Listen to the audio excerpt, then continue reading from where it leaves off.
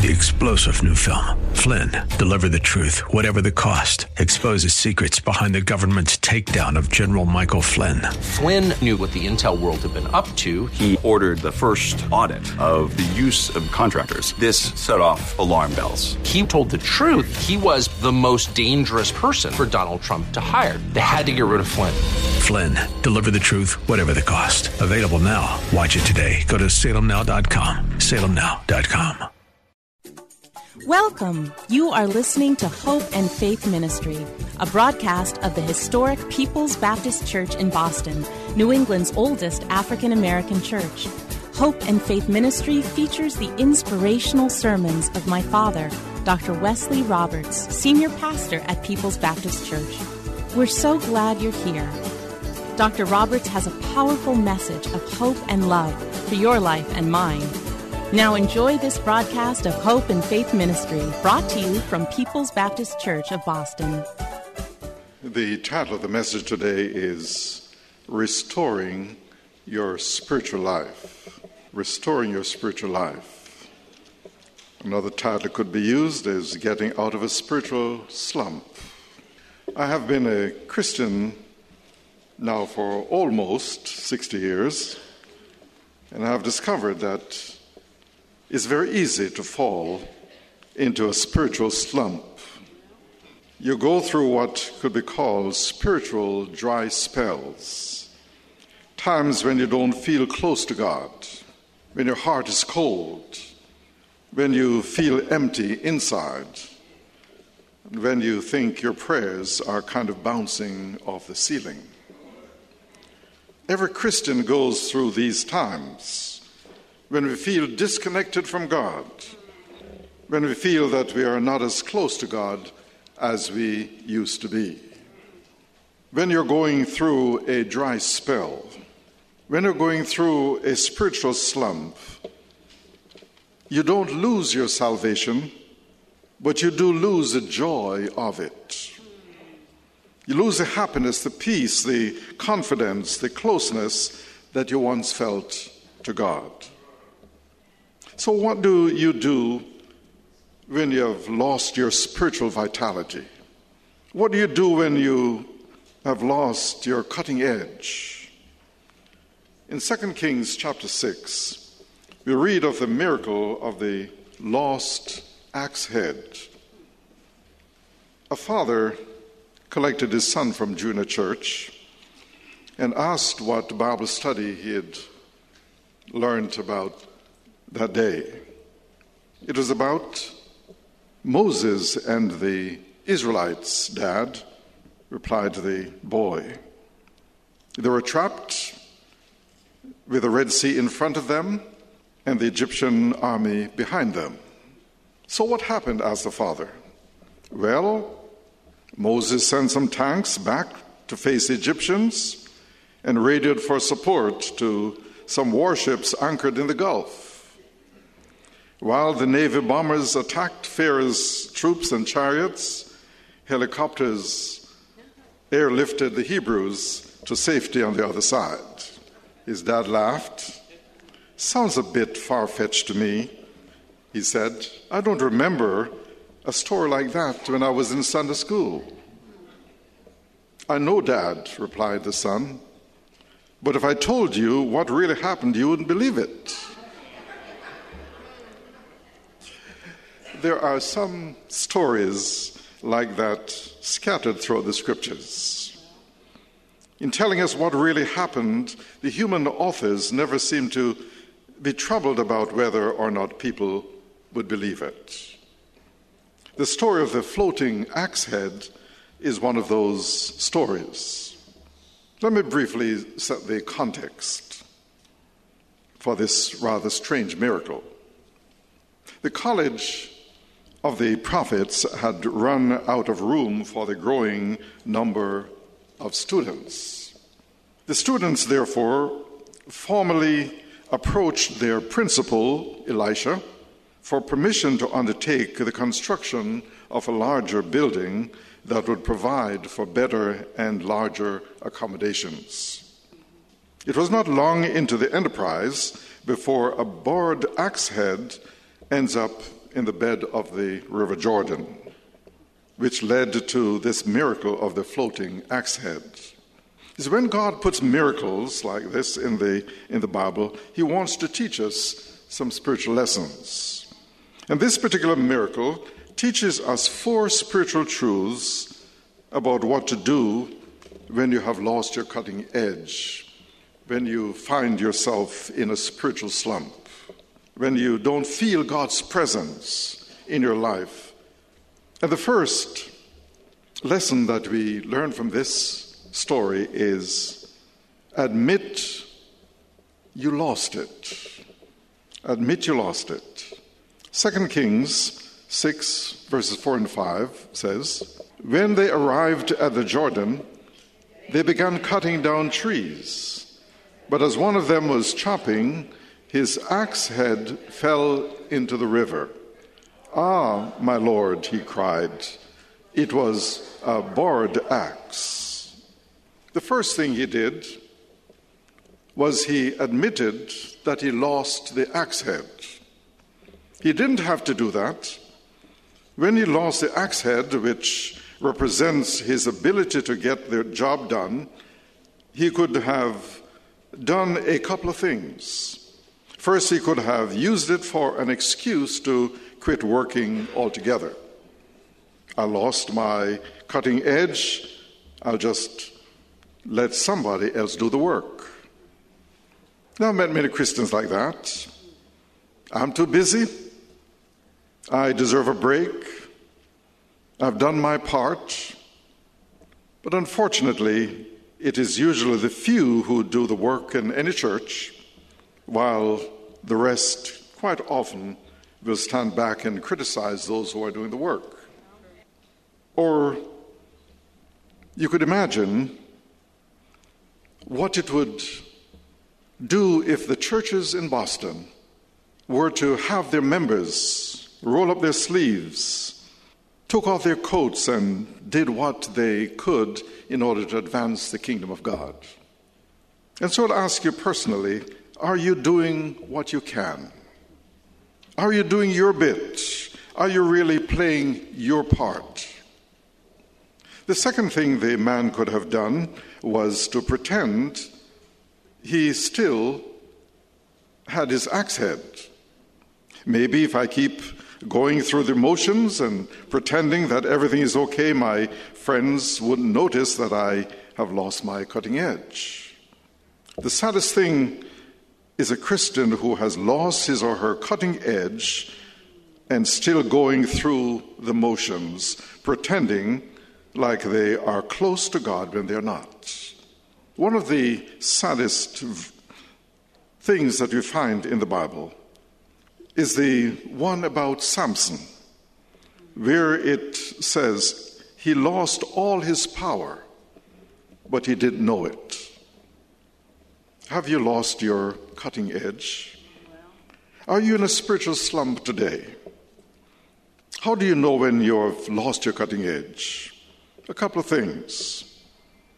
One, you start losing your love for God. Spiritual truths don't move you anymore. Your heart grows cold. You can sit through service after service and it's not moving you. You have lost the spiritual spark in your life. You have lost your first love for Jesus.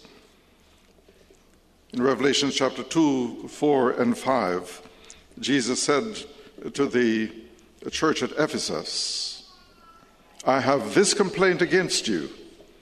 You don't love me or each other as you did at first. Look how far you have fallen from your first love. Turn back to me again and work as you did at first." Jesus told the Ephesian Christians that they had lost their love for him. So what happens when you are in a spiritual slump? See, all of a sudden, serving God becomes not a delight but a duty. You do it because it is the right thing to do, but there's no joy in it. There's no energy. There's no excitement in it. And the second thing is that you start losing your faith. David, I'm sure, was in a spiritual slump when he wrote Psalm 73. In verse 2 of Psalm 73, he says, I had almost stopped believing. I had almost lost my faith. He couldn't understand why God would allow the righteous to suffer and the unrighteous to prosper. And he said he had almost lost his faith. But when he realized what was going on, that the prosperity of the wicked would only last for a little while, then he came to his senses and began to praise God for who he is. So what do you do in a spiritual slump? You stop taking risks. You start playing it safe, settling for second best. Some of you are like this right now. You have nearly lost all of your love, or you're nearly lost all of your faith. Circumstances have beaten you up. Other people have beaten you up. Problems have beaten you up. And you have lost the joy of living. So the question is, has there been a time in your life when you felt really close to God? If the answer is yes, then the next question is, what are you going to do about it? The first step in getting out of that dry spell is to just admit it. Admit where you are. Admit that you are not functioning as well as you should as a Christian.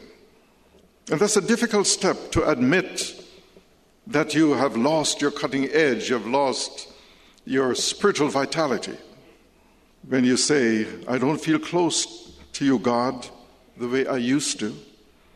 I've lost the joy, I've lost the enthusiasm, I've lost the cutting edge, and I need it back. I've lost the passion for the Christian life and living for you, Lord. Light the fire again in my soul. I need to feel your presence in my life once more. So you not only admit that you lost your cutting edge or your spiritual vitality, but second, you acknowledge where you lost it. Because that's the second step to reconnecting with God. The man identified the exact spot where he lost his cutting edge. In 2 Kings chapter 6 and 6a, where did it fall in? Elisha asked. The man showed him the exact place. Do you know where or how you lost your closeness to God? Do you know why you don't feel close to Him anymore? There are many reasons that cause us to disconnect with God. Let me give you three reasons why it's so easy to get disconnected with God. One, distractions and busyness. See, when you get busy with other things, you tend to forget God. Sometimes you can go for days without making any real contact with God because of a busy schedule. You could even be doing good things for God. Serving God can keep you from loving God. But another reason is disobedience. Not doing what God wants you to do. It's when God tells you to do something and you ignore it or delay it, it's an automatic disconnect. What have you been procrastinating on? What do you know God wants you to do and you still haven't done? Someone says, I know reading my Bible would be good for me, but I don't do it regularly. I know I should talk to God in prayer all the time, but I don't. I know I should go and ask forgiveness from that person, or I know that I should offer forgiveness to that person, but I don't. You see, resentment is the major thing that causes us to disconnect from God. If you hold on to resentment, if you hold on to anger in your heart, then it's an automatic disconnect from God. When God tells you to do something, then you ought to do it as quickly as possible. In fact, do it now, not tomorrow, not next week, because procrastination is going to disconnect you from God. And a third reason why it is so easy to disconnect is because of carelessness or laziness. When I get lazy, when I get careless in my spiritual life and I stop doing the things that I know I should do, then I disconnect from God. For example, when I stop fellowshipping with other Christians, when I slack off from attending church on Sundays, or when I get lazy and stop serving in a ministry, or when I stop tithing, or any of these things that I know would help my heart stay warm and close to God, if I don't do them, then I am automatically going to be disconnected from God. Now, if none of these things that I mentioned is your situation, then it could be anger, it could be fear, it could be fatigue, it could be some sin you have become attached to. The good news is that if we confess our sins to God, He is faithful to forgive us, to cleanse us, to restore us back to Himself. So if you're tired of living the way you have been living, then you need to admit it. Then you need to acknowledge where you lost it. And then this leads to lesson number 3. Expect God to restore it. Expect God to restore it. You see, expect God to give you back what has been lost. This is the faith step. I must believe that God can and will and wants to bring me back to Him in a close relationship. I have to expect God to give me back what I've lost. 2 Kings chapter 6 and verse 6 says, "Where did it fall?" The man of God asked. When he showed him the place, Elisha cut a stick and threw it into the water. Then the axe head rose to the surface and floated. That's a pretty bizarre story, isn't it? Elisha cut a stick, threw it in the water, and the axe head floated to the surface. What is the significance of that stick? What is the spiritual power in that stick? None. It was just a stick. It had nothing really to do with the story except that it was a visual demonstration of faith that says, I expect God to give this man back what he lost, his cutting edge. You may have a problem with this miracle. I don't have a problem with it. I figure if God created all the iron in the entire universe, He could make an iron axe head float if He wants to.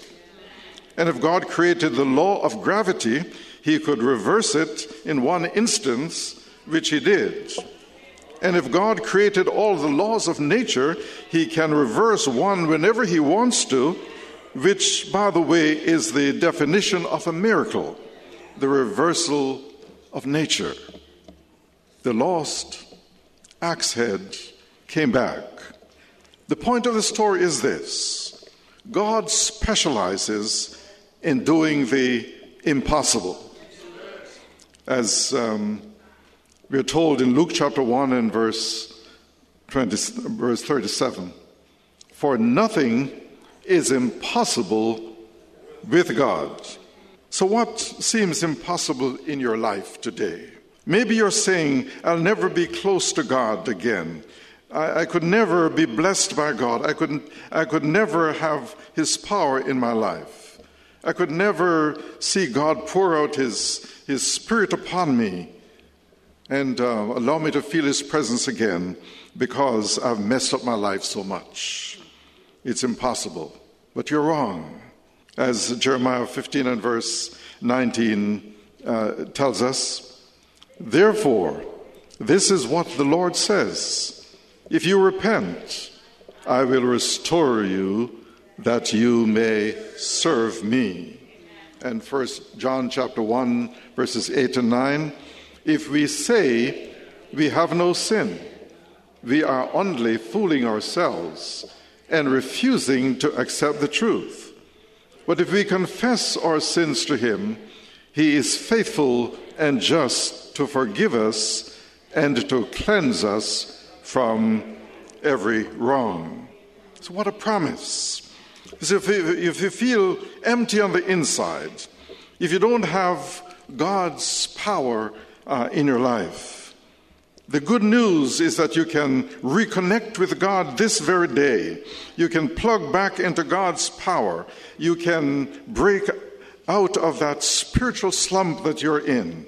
If you ask God to restore you, he has the grace and the power and the mercy to restore you.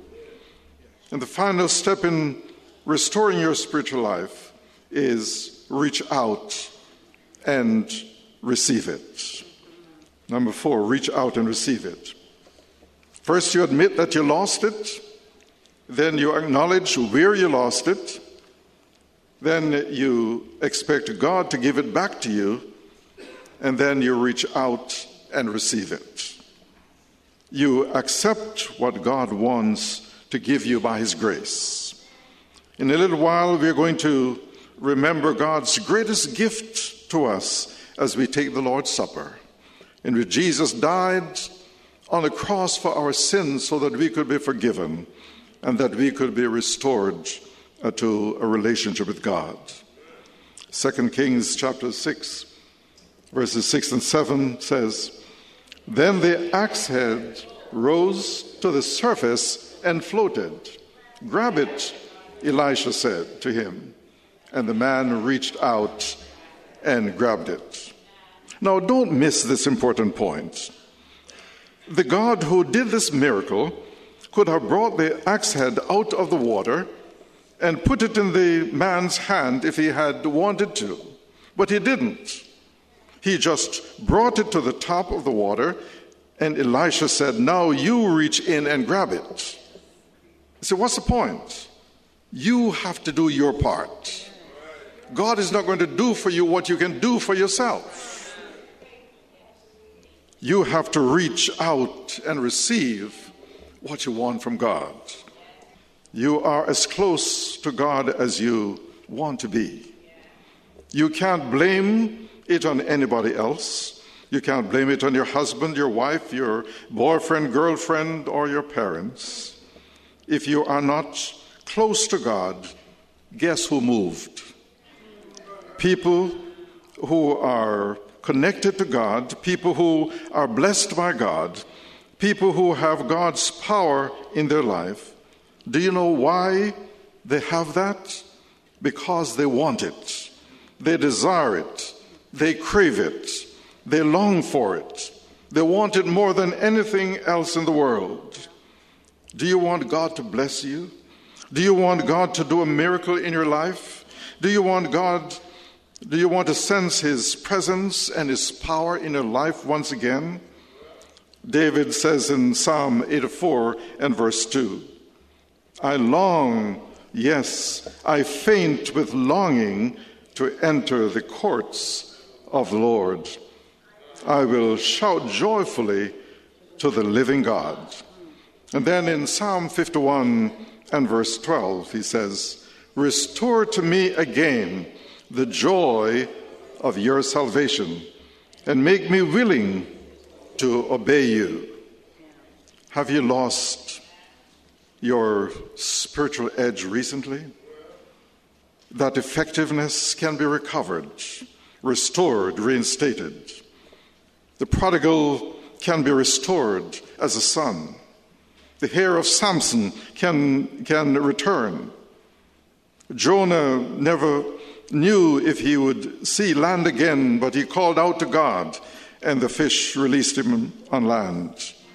A woman is on her way for the funeral of her son, and Jesus gives her back the son alive. He can do anything. He is Almighty God. We are his.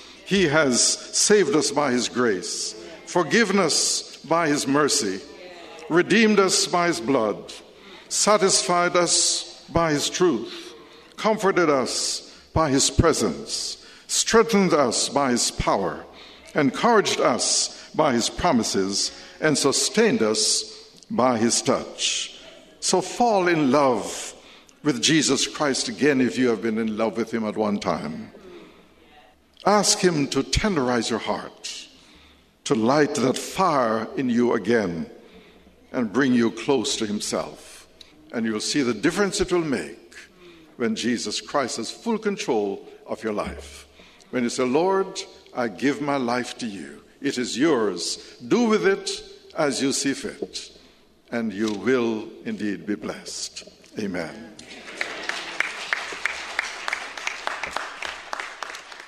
Thank you for joining us here at Hope and Faith Ministry, a broadcast of the historic People's Baptist Church in Boston.